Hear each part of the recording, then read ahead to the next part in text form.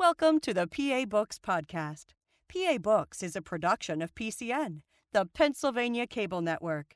This program features interviews with authors of books on Pennsylvania people, history, sports, business, nature, and politics. We hope you enjoy this podcast. This is PA Books, featuring authors of books about Pennsylvania's people, politics, history, and business. This week, Robert Walensky and Kenneth Walensky discuss their book, The Knox Mine Disaster.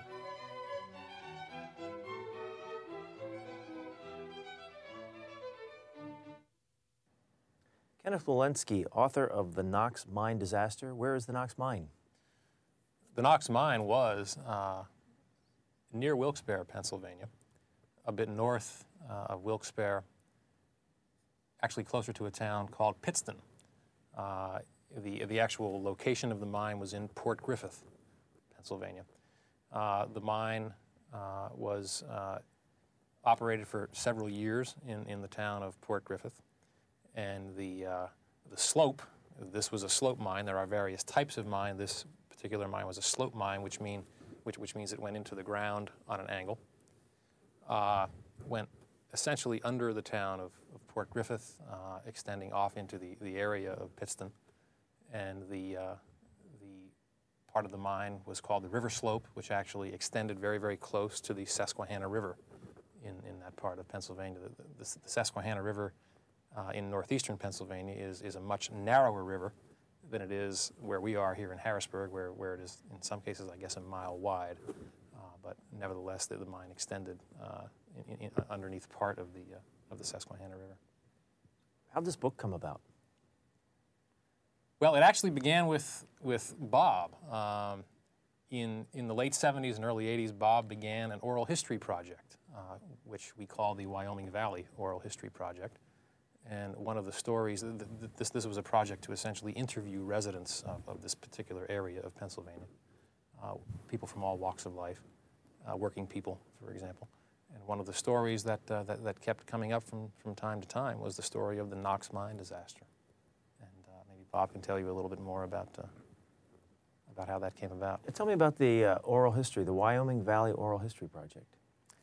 Well, Ken and I are both natives of that that valley, which extends up and down the Susquehanna, north of Wilkes-Barre and south of Wilkes-Barre for about 18 miles.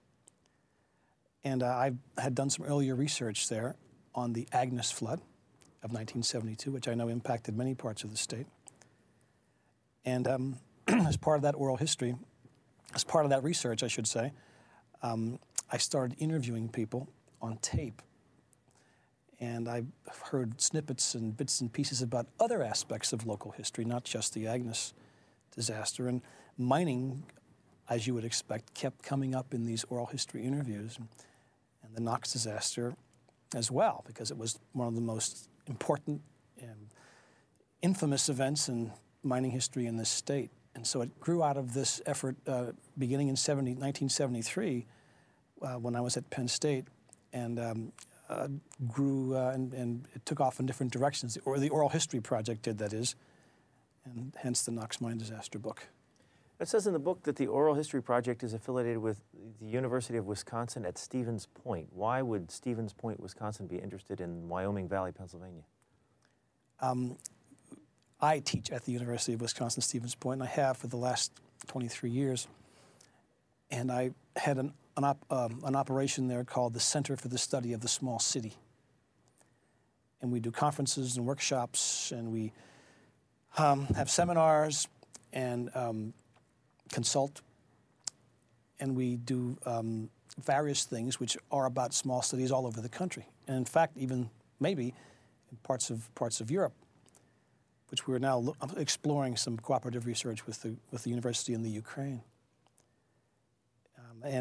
Since I head this up, and since this is one of my main research projects, this institute has helped with transcribing oral histories, with proofreading studies, but it's a small part of our overall operation. Yeah, so it's there because you're there? Yeah, that's right. Yeah. We have probably about 350 oral history interviews in this collection called the Wyoming Valley Oral History Project.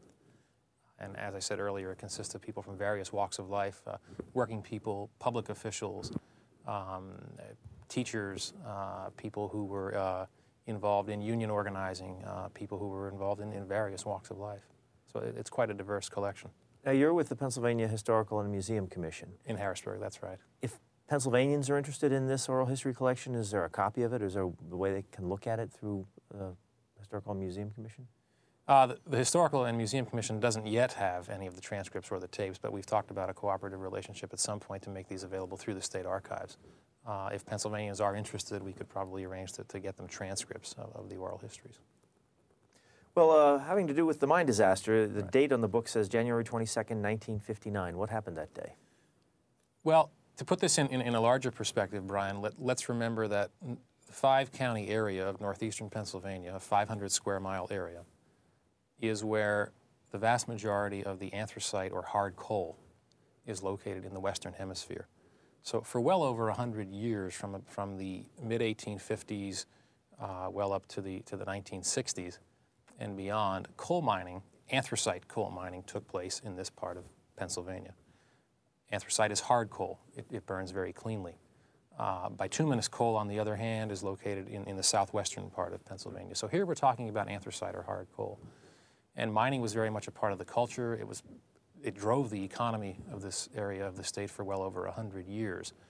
So mining is part of the lore. It's part of what people did for a living. So we need to have that perspective to understand this disaster.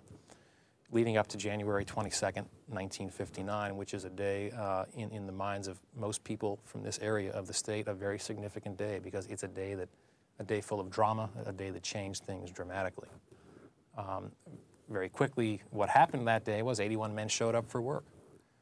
About 11:30 that morning, one of the mine workers summoned one of the foremen and told him that he heard the roof props cracking. Roof props were timbers that went from the ceiling to the floor of the mine to hold up the roof. And he heard those timbers begin to crack and to buckle. To a seasoned miner, whenever you hear that, you know that there's danger. There's about to be a cave-in. And what happened at 11:30 that morning was that there was a cave-in. And in this case, the Susquehanna River came into this mine, the Knox mine, and immediately began to flood all of the workings in that area. 2 men were killed immediately. The remainder of that day and for the subsequent days, there was high drama in terms of men trying to get out of the mine before they would drown. They're allowed to mine under the river? Well, yes, you are allowed to mine under a river, but under very specific circumstances. Mining under a river requires that the mining company drill boreholes in the riverbed to determine the thickness of the rock cover. From above or below? From above. You have ships, little boats out, and I should say boats out in the river which are drilling. Coal seams are surrounded by rock. It's like strata of coal, strata of rock, strata of coal, strata of rock. And you must have at least, well, it used to be 50 feet in the old days, but in the 30s and 40s, they reduced it to 35 feet with state approval of rock over a coal seam.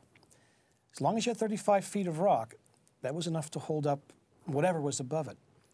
So there's a lot of mining up in Wilkes-Barre area under the river. But in this particular case, they mined without knowing the appropriate rock cover.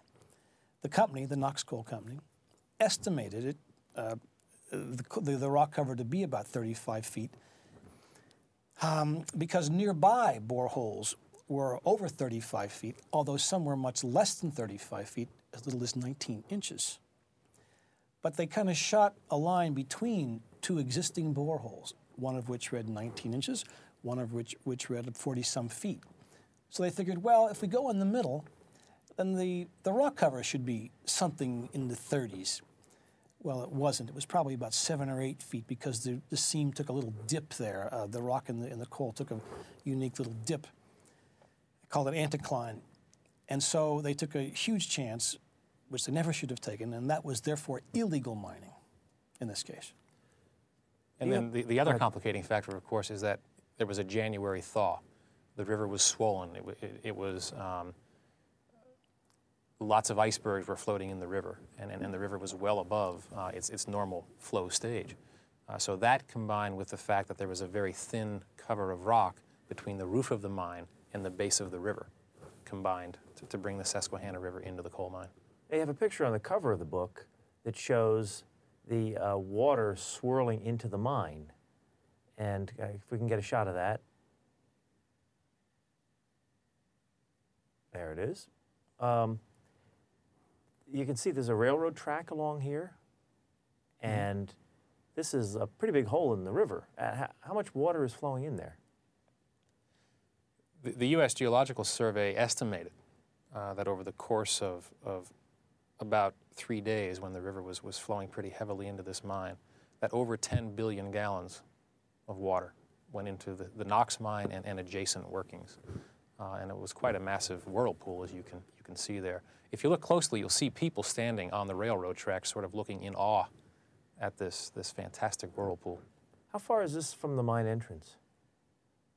The mine entrance is at the top of that picture. If you hold it up again, if you can let the audience see it again, at the very top, sort of right, you see a rectangular black image. That's the slope's entrance. Not highly visible, and I don't have a pointer or a laser, or else I would point it out for you. But if you follow the trajectory of that entrance, the slope entrance, it would lead you down to the foot of the shaft. We want to see the top of this. That's it right there. You are touching it. Okay. If you follow that trajectory down, you'll go to the foot of the shaft, to the foot of the slope, excuse me, and then they went out into the river 120 odd feet further than they should have, and hence the illegal mining. How fast did the water rise in the mine? Fairly quickly. About 1/6, 1/5 of all the river's water flowing by at that point was going into the mine. And so I couldn't tell you feet per minute, but within a matter of 3 days, it was already at the bottom of the river slope. It had covered the bottom of the entire river slope. How many people were in the mine at the time? 81. 81 on this particular shift. This was the early morning shift. As Ken said, at about 11:30, 11:40, it broke in and there was a scramble. These 81 men scrambled, and 12 never made it. How did people who got out get out? Well, where it broke in at the spot that it broke in, there were 3 men who were watching it break in, who saw it break in, and they just scurried up the slope and saved their lives.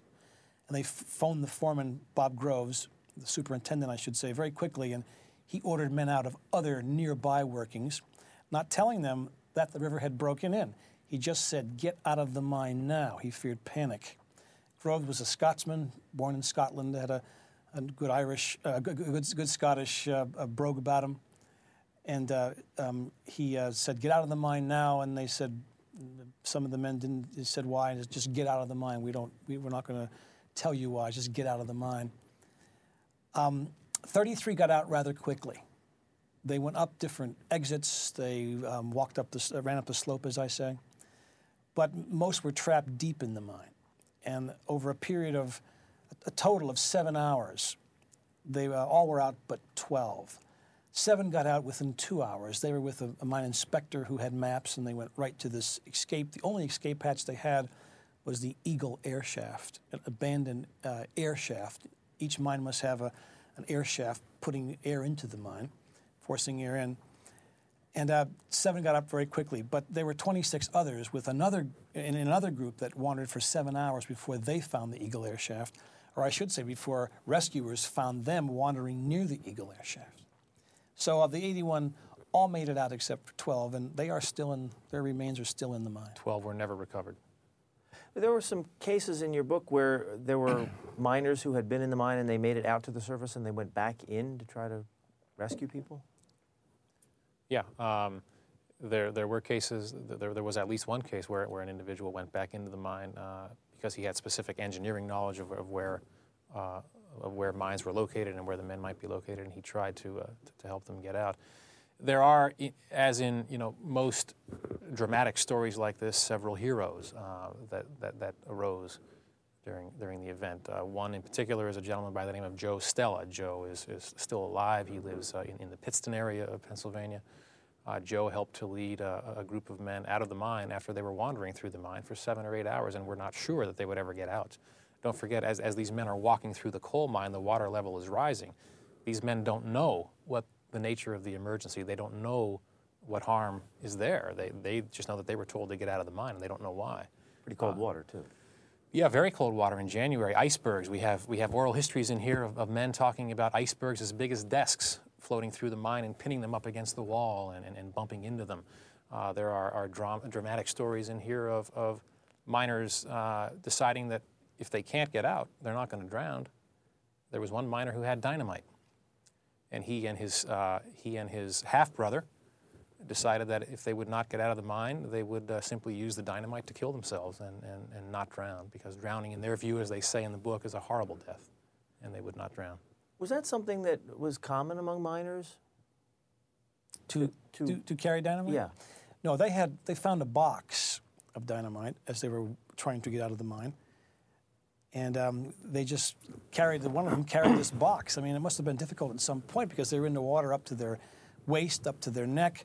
But he managed to keep this dynamite box with him for 7 hours, always, I guess, fearful that he may have to use it, being pinned in a certain chamber with the water rising. Furthermore, with rats probably in there with you, because the mines are full of rats, and the rats are always going to go to the higher ground. And so it was a device that they had hoped that they wouldn't have to use, and luckily they didn't have to use it. How many people did you talk to who were actually on location or in the mine that day? We found several people who got out that day, and several who worked in and around the mine and helped with the rescue. I believe of the exact escapees, the folks who got out, we did about 12. And in and around the mine, former employees and foremen and whatnot, about another 15. Then we did family members, we did wives and children and uncles and brothers, to get a broader picture, and other mining men too, to find out, what about this Knox Coal Company? I mean, how could they do this? How could they go off course, that is, mine illegally under the river? What would prompt them to do this? What kind of an operation was this? So a total of about 60 interviews, oral history interviews, just on the Knox mine disaster and its relationship. In the book, we cite about 100 people who gave us some kind of information about mining or their family business, general information that helped us write the book. But on the Knox itself, about 60. Which of the interviews are most vivid in your mind? Do you have a favorite? I think Joe Stella's, as Ken said. Joe Stella was definitely one of the heroes of the day, a mine inspector for the Pennsylvania Coal Company, which leased the mine to the Knox Coal Company. And as one of the surveyors for the leaseor, Joe had to go down there on a regular basis and make sure this company wasn't mining illegally. Well, he discovered the illegal mine, discovered it months before this break-in occurred, told his superiors in this very large company owned by the Erie Railroad. This was one of the big 5 companies, the Pennsylvania Coal Company, big 5 anthracite companies. And no action was taken. And when the court cases came up, Joe was not indicted. His superiors were, because Joe told them, as he was supposed to, that there's some illegal mining going on down there, and I don't know why it's going on. His interview was very dramatic, not just about how he helped lead men out, as we've said, but about the aftermath and how he had to testify and argue his case and convince the authorities that he was quite innocent. Ken Walensky, you have a favorite interview? Well, there are several. I think some of the most moving interviews are the interviews of children who are now adults, of course, whose fathers, for example, were killed that day. There were 12 who never got out, 12 who died. There are some very, very moving interviews of those individuals who still, 40 years later, this is an event that has remained with them. It's an event that has scarred them in many ways and has scarred the local community. People are still very aggrieved about the Knox mine disaster. One individual in particular, her name is Audrey Beloga, who lost her father, and she lived and still lives right close to where this accident happened. And she told very dramatic stories of how every night when her father would come home from work, she would help him take his boots off and get him a bottle of beer and help to get his dinner ready. She was very close to her father. And on January 22nd, 1959, he didn't come home. And from that point forward, she has been very much affected by the loss of her father and how he died. because these men drowned and their bodies were never recovered. Bob Walensky, you posed the question, how could this happen? How did it happen? Well, there are two answers to that question, Brian. There's what we call in the book the short answer to that question, the easy answer, and that is we had greedy individuals who took chances, who saw nice coal, beautiful coal. They were mining in what was called the Pittston vein, 12, 14, 15 feet high vein of pure coal. A rock above it and rock beneath it, but no rock mixed in with it. There were no impurities. They couldn't resist this beautiful coal. So it was greed. But the long answer is a little more complicated than that. You had an industry in decline, been in decline since the 20s, other fuels becoming more popular, capital investment insufficient in research and development of this particular fuel, how to make it more available, marketing and so forth. You had big companies who had stockholders that had been used to very nice profits, and suddenly those profits had begun to slide. So the big companies, the five main mineral rights owning companies, one of which was the Pennsylvania, as I've said, based in New York originally, but Cleveland after a while, began leasing out their coal mines, their mineral rights, to a lot of smaller, often scavenger companies. And they paid a royalty to the big guys on every ton they mined.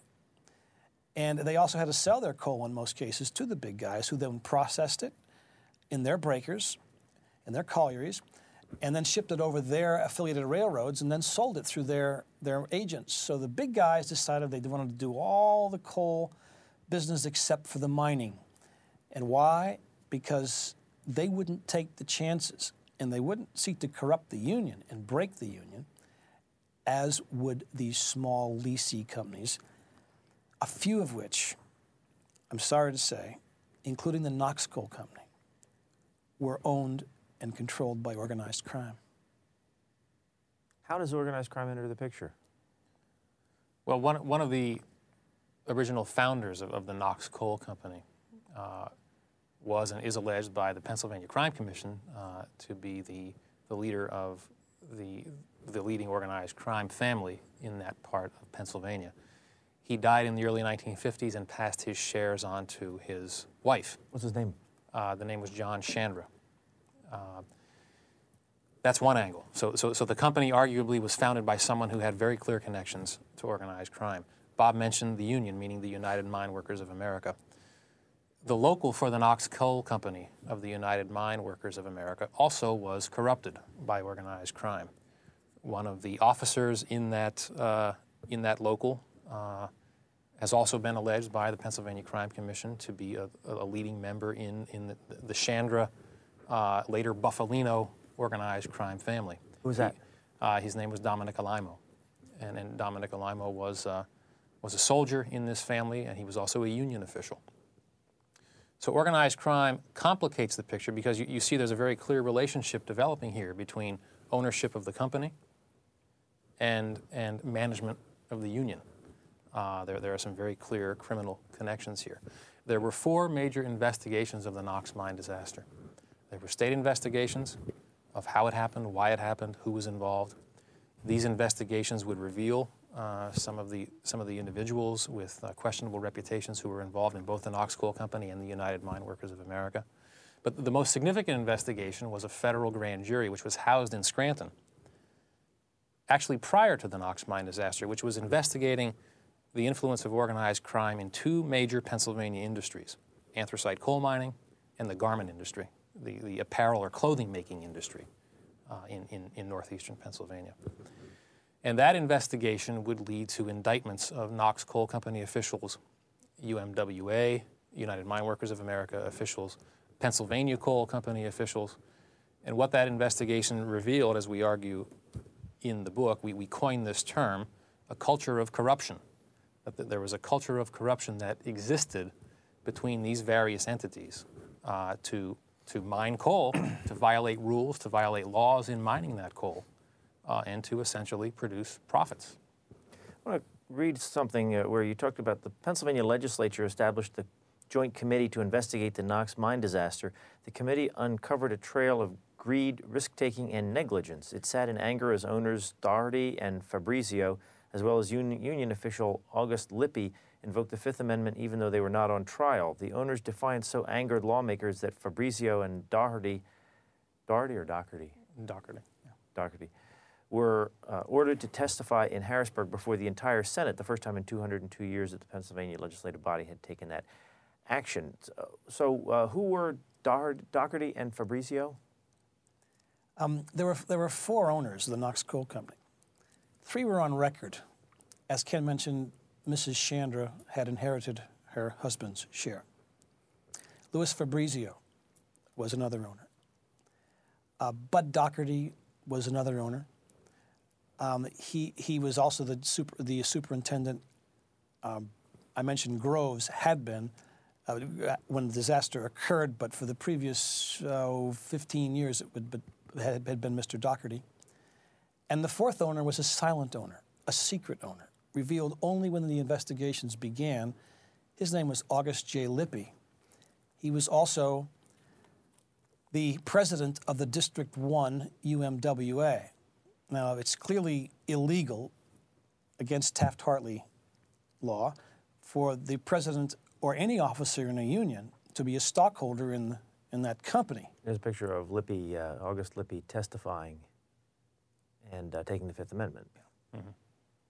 This is at the hearings of the Joint Legislative Committee of the... Which was not a criminal proceeding, but he's taking the Fifth Amendment nevertheless. Now, he appears again before this committee and does testify. This is the first go. He wouldn't testify in the first round in March of 1959, but in April he did agree to testify. So the 4 owners, and they were all indicted, and they were all found guilty of various charges, but I must say, and you might want to get to this eventually, I don't want to get ahead of it, but they were sent to jail. They were convicted of all 4 were, of income tax evasion, but not of charges tied to the disaster itself. I want to read you this one thing about August Lippy. You say, in March 1965, following one guilty verdict, but prior to his sentencing, Lippy was renominated for yet another term as president at the District 1 convention in Scranton. Indeed, the 125 convention delegates voted to raise his salary from $17,000 to $20,000. This was after they knew he was a co-owner of the mine and union official? It's very interesting. Yeah, August Lippy, despite his clear ties as being a secret illegal owner of the Knox Coal Company, despite his ties to the Knox mine disaster, despite the fact that he went to jail for income tax evasion because he didn't pay income taxes on his royalties from the Knox Coal Company, still had the support of the rank and file. And you might want to ask why. That seems very, very interesting. Well, we have to, again, put this story in a larger perspective and understand what is happening with the United Mine Workers of America at about the same time. There have been arguments made that the United Mine Workers of America during this era was a very corrupt union. It was a union where there was authoritarian control. No one dare cross John L. Lewis or his successors. He was the head nationally? Prior to Knox. Prior to Knox he was. But even more importantly, after John L. Lewis came an individual by the name of Tony Boyle, W.A. Tony Boyle. Tony Boyle, as history has written, was in himself a very corrupt individual. Tony Boyle ordered the murder of his opponent, Joseph Yablonsky, in southwestern Pennsylvania. Yablonsky was shot to death along with his wife and his daughter on New Year's Eve of 1969 because Yablonsky challenged Boyle for the presidency of the UMWA. Boyle was later indicted and convicted on 3 counts of first-degree murder for ordering the contract murder of Yablonsky, and Boyle was sent to the State Correctional Institute at Dallas, where he died in 1983. So the bigger perspective here is that this is a union that has become corrupted. It's a union where there's authoritarian control. It's a union where the rank and file doesn't question what authority does. It's a union where there is very little democracy during this era. So that helps to explain why someone like an August Lippy, just like someone like a Tony Boyle, could become corrupted and yet not challenged. You also mentioned in here that at one point Jimmy Hoffa was a leader of the Teamsters and also part owner of the Blue Coal Company. Well, one mistake is to think that the Knox disaster ended all deep mining in northeastern Pennsylvania. A lot of Newspaper articles, for example, have reported that over the years. It didn't, because the water, 10 billion gallons went into the mine, as Ken said, but 10 billion gallons were pumped out by the state. What happened was that the companies that were hit, and several of them were affected by this, did not want to invest in rehabilitating their mines, even though the water level had been brought way down again. Again, it was a precarious business. Capital was going to oil and to gas rather than to anthracite coal. So the big companies realized that they couldn't reinvest and rebuild these mines because their stockholders would just not be patient enough to wait for the capital to come around. So the mines in the central region around Pittston, the central part of the northern field, the Scranton-Wilkes-Barre field. There are really 4 anthracite fields, and the northernmost is between Scranton and Wilkes-Barre, the so-called Wyoming or the northern field. In the central part of that, where Pittston is, mining did cease. But to the south, near Nanticoke and south of Wilkes-Barre, mining continued. And the Glen Alden Company, anthracite's largest producer at one time, was sold to the Blue Coal Company. Sold out and became the Blue Coal Company. One of the larger investors in the Blue Coal Company, again a secret partner, was Teamster President Jimmy Hoffa. And Blue Coal Company is really the last bit of mining. Eventually the water levels continued to rise because other companies were not pumping.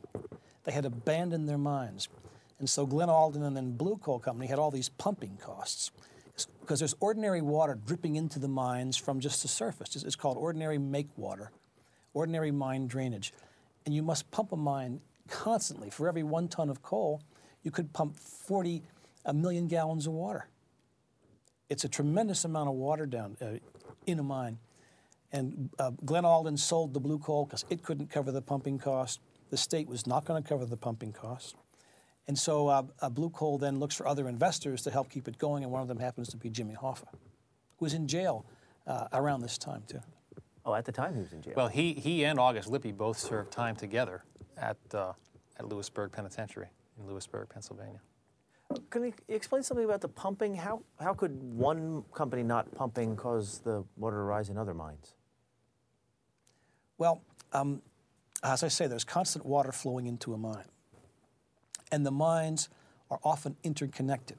They were not supposed to be interconnected. They were supposed to be 100-foot solid barriers of coal between the workings. They're called barrier pillars.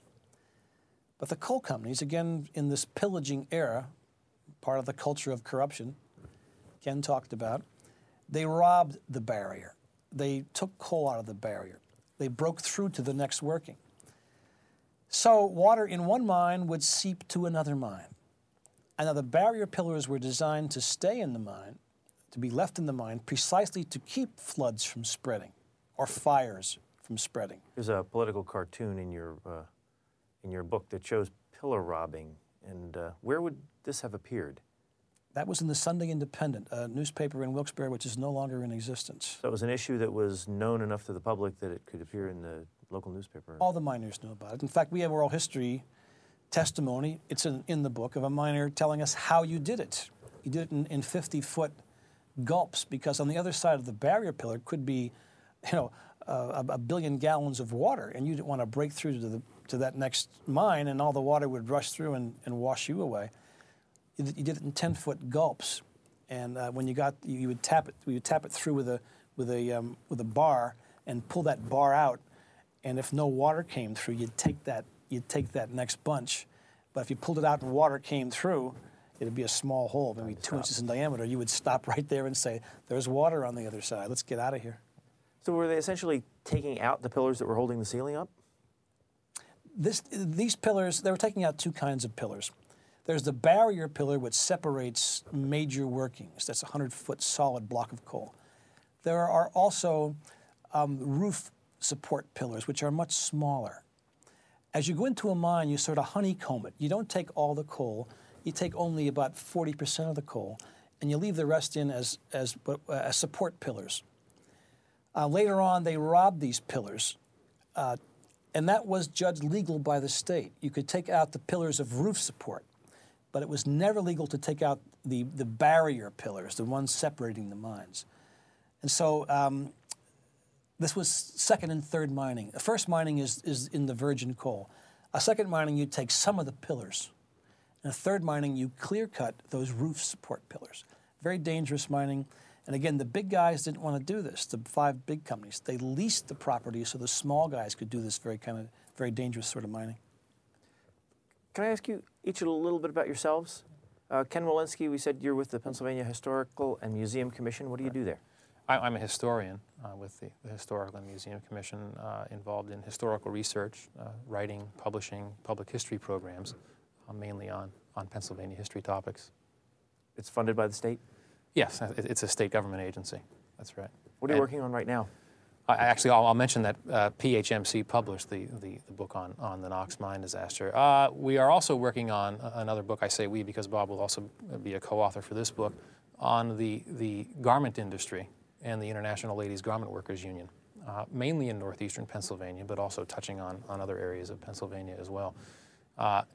There's a correlation here because as anthracite coal mining declined, families needed income, nevertheless, and in many cases, women, the wives or daughters of unemployed or underemployed coal miners, went to work in clothing factories, in garment factories, which were sprouting in that part of the state, running away from New York, running away from union organizers and in some cases, labor laws in New York. So we're working on a book on that industry as well. At the risk of stating the obvious, you are brothers? Yes. Who is Nicole Walensky? She's my daughter and Ken's niece. She's our third author, an undergraduate student at Marquette University in Milwaukee, Wisconsin. Studying psychology? Psychology major. How'd she get involved in this? We needed a good editor, and she's a very good editor, and very good grammar and English skills. And she did some of the research. We needed someone to help us do some of the research because time was getting short on the deadline and so forth. So we brought Nicole in as the third author. We did a significant commemoration of the Knox mine disaster in January, just this past January. You'll see on the back of the book a state historical marker. We dedicated a historical marker to the Knox mine disaster in Port Griffith, near where it happened. The book came out on the disaster at the same time. There is an exhibit at the Anthracite Heritage Museum in Scranton, which is a Historical and Museum Commission facility that is dedicated to the Knox mine disaster. It's important to understand, Brian, people may think that this was just a regional disaster. It's something that happened locally. It's a local thing, therefore maybe it's not that significant or maybe it's not that important. It's important in the history of Pennsylvania, and it's very important in Pennsylvania's industrial history, because what the Knox mine disaster helped to do was to bring about an end to a major Pennsylvania industry, anthracite coal mining, which along with steel were the state's 2 predominant industries for a long, long time. So it's more than simply a local story. It's a story of statewide significance, which is why it received a state historical marker. It's also a story of human tragedy. It's a story of hardship. Anthracite coal mining, like any coal mining or any mining, is a very hard life. Many people lost their lives mining coal over a 100-year period from the mid-1850s to the mid-1950s or so. 35,000 men died in Pennsylvania's anthracite coal mines, meaning they were killed by rock falls or whatever. That doesn't include the number that were injured. It doesn't include the number who died of black lung.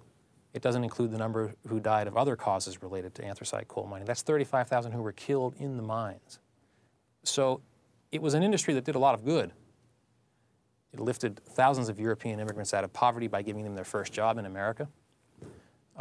It helped to fuel a nation by providing coal.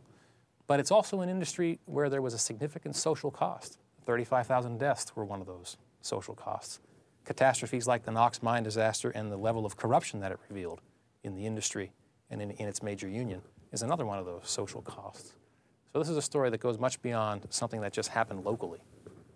When did the anthracite industry start to decline? Well, there was a major strike, Brian, in 1925-26. The 20s were fraught with strikes. There was a strike in 22 as well. it had been a very tumultuous industry, a lot of labor relations problems, and anthracite became known in the 1920s as a very unreliable fuel. And mayors from Boston and from New York and governors from Massachusetts and other states were telling their citizens to switch from this very unreliable fuel. Unreliable because of strikes? Because of strikes. You could never know whether the supply was going to be there this winter. Constant labor unrest. I think it's among our most tumultuous industrial sectors with regard to labor relations. So the decline started after the 25-26 strike, and then the Great Depression just made things worse. Things picked up a little bit for anthracite during World War II because of the increased war demand, but after the war, this little boomlet ended and the slide continued. But in the meantime, the big companies still held mineral rights to a lot of coal. There's still maybe 5 billion tons of coal up there in the ground. Who owns it now? That's a good question. Most of the old companies are out of business, and since they went bankrupt or just shut down, my guess is that the state probably owns a lot of that, or certain entrepreneurs own a lot of that land. But the mineral rights, there's surface rights and there's mineral rights, two different kinds of rights. And my guess is that a lot of the folks who own the land also own these fairly useless mineral rights. The state probably owns some of it, but I'd just be guessing to say who owns more of it, state or entrepreneurs at this point.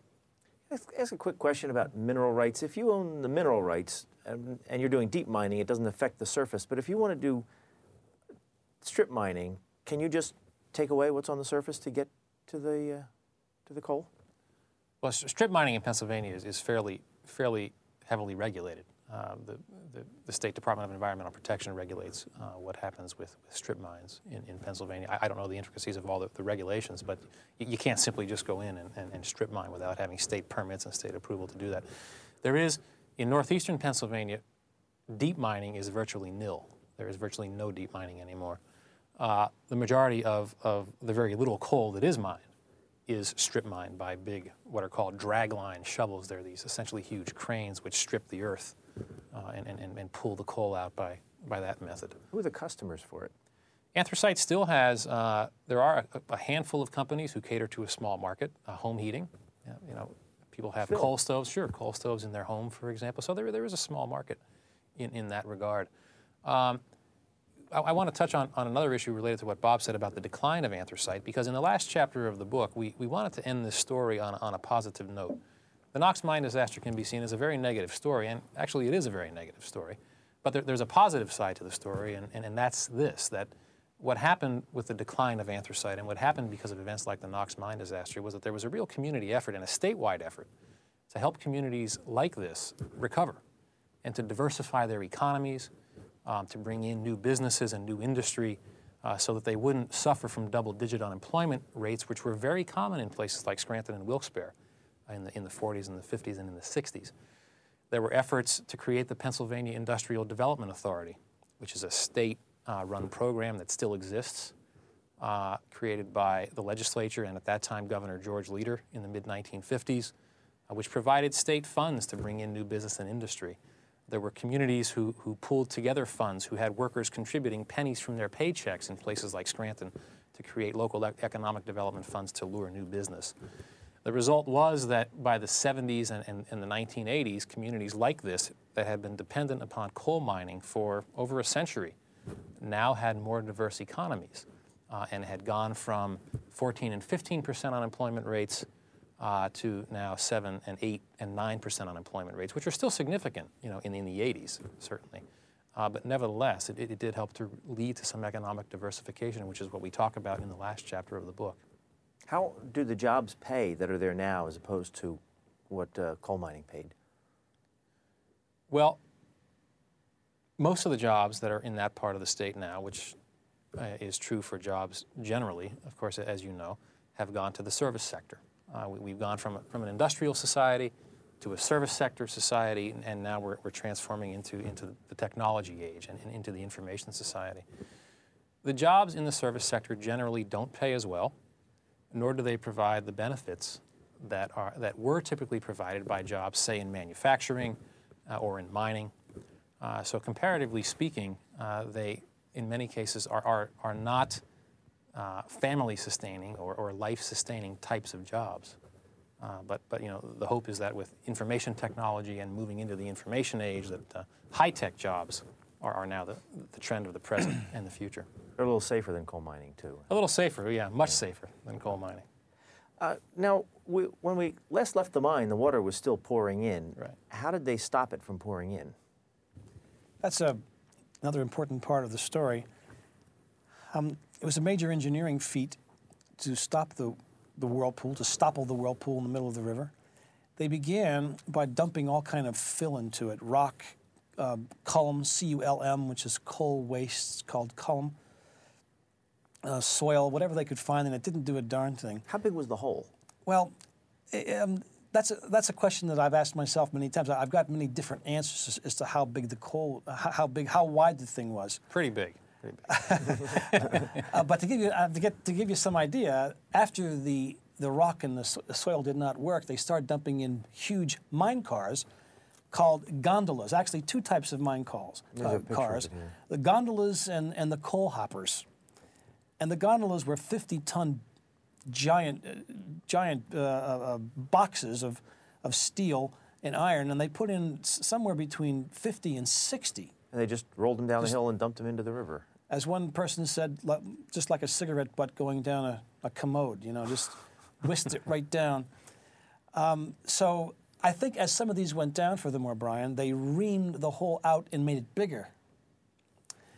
So a few hundred feet across. It's hard to say. No one ever actually measured it because they filled it up as fast as after over 3 days, and 60 gondola cars and hopper cars, plus 500 or so smaller mine cars, the ones the men filled to bring out of the mine. 500. 500, lifted mainly in by crane. Now they dumped these gondolas, I should mention, into the hole by cutting the tracks, the Lehigh Valley Railroad tracks, and pushing them off the end with a yard locomotive. So they'd string up about 10 of them, and the train would start coming down the tracks, and the conductor would hit the brakes and release the last car, and it would fly off the end of the tracks, which they had cut out over the hole, and it would be whisked right down to the bottom. But the smaller cars went in by crane, 500 to 600 of those. You get different reports from different stories. Must have been a sight to see, huh? A lot of debris, tons more of rock and column. After 3 days, it finally stopped drinking. So while you have this tremendous drama of people trying to get out of the mine, below the surface, on the surface, you have lots of activity with engineers and state officials, UMWA people, coal company officials trying to figure out how to gap this huge whirlpool in the bed of the river. So they finally plugged it. Then did they pump out the mine? Mm-hmm. They put in 40 pumps. The state and federal government paid for this at certain important locations around the mine, dug a whole bunch of ditches because the water had to go back into the river below. Basements were flooded. There were all kinds of protests. They put some of the water into the local sewer systems, and the sewers backed up into people's homes and basements. A lot of erosion caused by it. But they eventually brought the water level back down. Then they re-entered the mine. A group went in and did a few things. One looked for bodies. They probed with long sticks that had nails on the end, looking for bodies, because it was all mud and muck down there. They also did some preliminary work to figure out where they would plug the hole with concrete, which was kind of a third phase after it had been pumped. So crews went down and scouted around, found no bodies, and realized that the mine was pluggable, was permanently sealable with concrete. And that took place as a third phase in the spring, where they dammed up the entire river. It was a so-called coffer dam, pumped the water out of that dam, diverted the river along the right bank. Then crews went underneath and put bulkheads in various mine tunnels. And then in the bed of the river, they did several boreholes through which was forced thousands of yards of concrete. So that hole is now sealed. The water's still seeping in through crevices, but not through that hole. Did they ever mine it again? No. That portion, that Pittston portion, was totally lost at that time. But as I say, mining continued down below Nanticoke and Wilkes-Barre, and above in Scranton and the Lackawanna region, because that region was a separate bowl of anthracite. And the water backing up and filling up in the Pittston area to the south would not go up into Scranton because it was a different bowl of anthracite, a different basin, as the geologists would say. And if they had not sealed it, it might have just kept on spreading through. It would have the water would have kept on seeping in, and it would have probably flooded the other mines more quickly. The government thought, though, that the companies would rehabilitate the mines. They didn't realize that capital would not be that patient. You say in here in the book, because of the Knox break-in, an estimated 10.37 billion gallons of water cascaded into the Wyoming Basin's mines. The immediately inundated area extended 3.5 miles by 1/2 mile. Mm-hmm. In and around Pittston. Right. Were there, at the time, people were starting to switch over to oil from coal. Was oil cheaper? Or what was the advantage of oil over coal? Actually, the switch had begun even earlier. We had oil, fuel oil, natural gas. A little bit later, we have, of course, nuclear energy. But in many cases, they were less expensive and more dependable and reliable fuel sources. There weren't the strikes or the problems that there were in Pennsylvania's anthracite industry. As anyone who's had an anthracite furnace knows, coal and oil had no ashes to haul out, and they were a lot more maintenance-free. Right. Do you think there's any prospect for the coal that's in the ground now? There is talk about this often. I mean, it comes up every so often, some robotic technology to get down there to get some of this coal out, or to drain the mines and use more traditional methods. I don't see it in the foreseeable future. However, with some 5 billion tons down there, one never knows what might happen in 50 or 100 years. I think with global warming, however, Brian, and the fact that fossil fuel burning is a serious cause of our problems, we're in the next century going to have to move away from all fossil fuels, or else we're going to have some very serious problems with environmental problems. And of course, the nation's reliance upon nuclear energy has also been called into question, certainly because of events that happened right near here at 3 Mile Island in 1979. Up to that point, we had relied heavily as a country on nuclear energy to help to fuel a nation, much like anthracite coal did 100 years earlier. But now our nuclear policy, our policies have been called into question because of accidents, Chernobyl, for example. And there's an analogy here, too, if I can draw it. To put the Knox mine disaster in its perspective, we would argue that the Knox mine disaster was, to that part of Pennsylvania in 1959, what 3 Mile Island was to this part of Pennsylvania in 1979. It had that type of significance to the community and in the longer term to the state. Was there much underground mining going on in the western part of the state at the time? And is there now? There was some, and there still is some. Again, the majority of bituminous coal that is mined is still, well, in the current context, is strip mined, much like anthracite coal. But bituminous coal certainly was deep mined, like anthracite. We started talking about each of you a couple minutes ago, and we got sidetracked. But Ken Walensky, we talked about the fact that you grew up in the area of the anthracite region. Well, we both did. Bob was born a few years before me, but we both grew up in northeastern Pennsylvania. Our father worked for a coal company in that part of the state, as did many of our relatives. Which one? He worked for what was called the Harry E. Coal Company, which was a small independent coal company. What did he do? He worked in one of the collieries, in one of the breakers, helping to process the coal for market. Again, this was when the industry was mainly in decline. He worked there for about 20 years. The underground? Not to any great extent, no. But much like growing up, say, in a steel town where virtually everyone you knew worked in the steel mill, well, the same was true in northeastern Pennsylvania. Most of the people that you knew or grew up with had parents and relatives that worked either in the coal mines or in the garment or textile factories. And what was the town you grew up in? Our parents were born in a small town called Swoyersville, which is in Luzerne County. Bob and I both grew up in sort of the suburbs, in the Back Mountain area. Where'd you go to a bit school? North of Wilkes-Barre. We went to high school at Dallas High School, where we have another brother right now who's a guidance counselor, and went to College Misericordia and the University of Delaware, and then Penn State University. Studying what? Mainly history and public policy. What did you want to be when you went off to college? What did I want to be when I went off to college? That's a good question. Well, always had an interest in history and in the relationships, frankly, between history and public policy and how history has influenced public policy. Bob Wilensky, were you the first member of your family to go to college?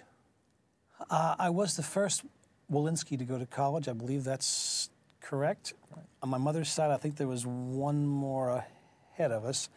My mother's maiden name was Syracuse, and both sides, again, were minors, both my mother's side and my father's side. But yeah, I was the first on the Wilenskys.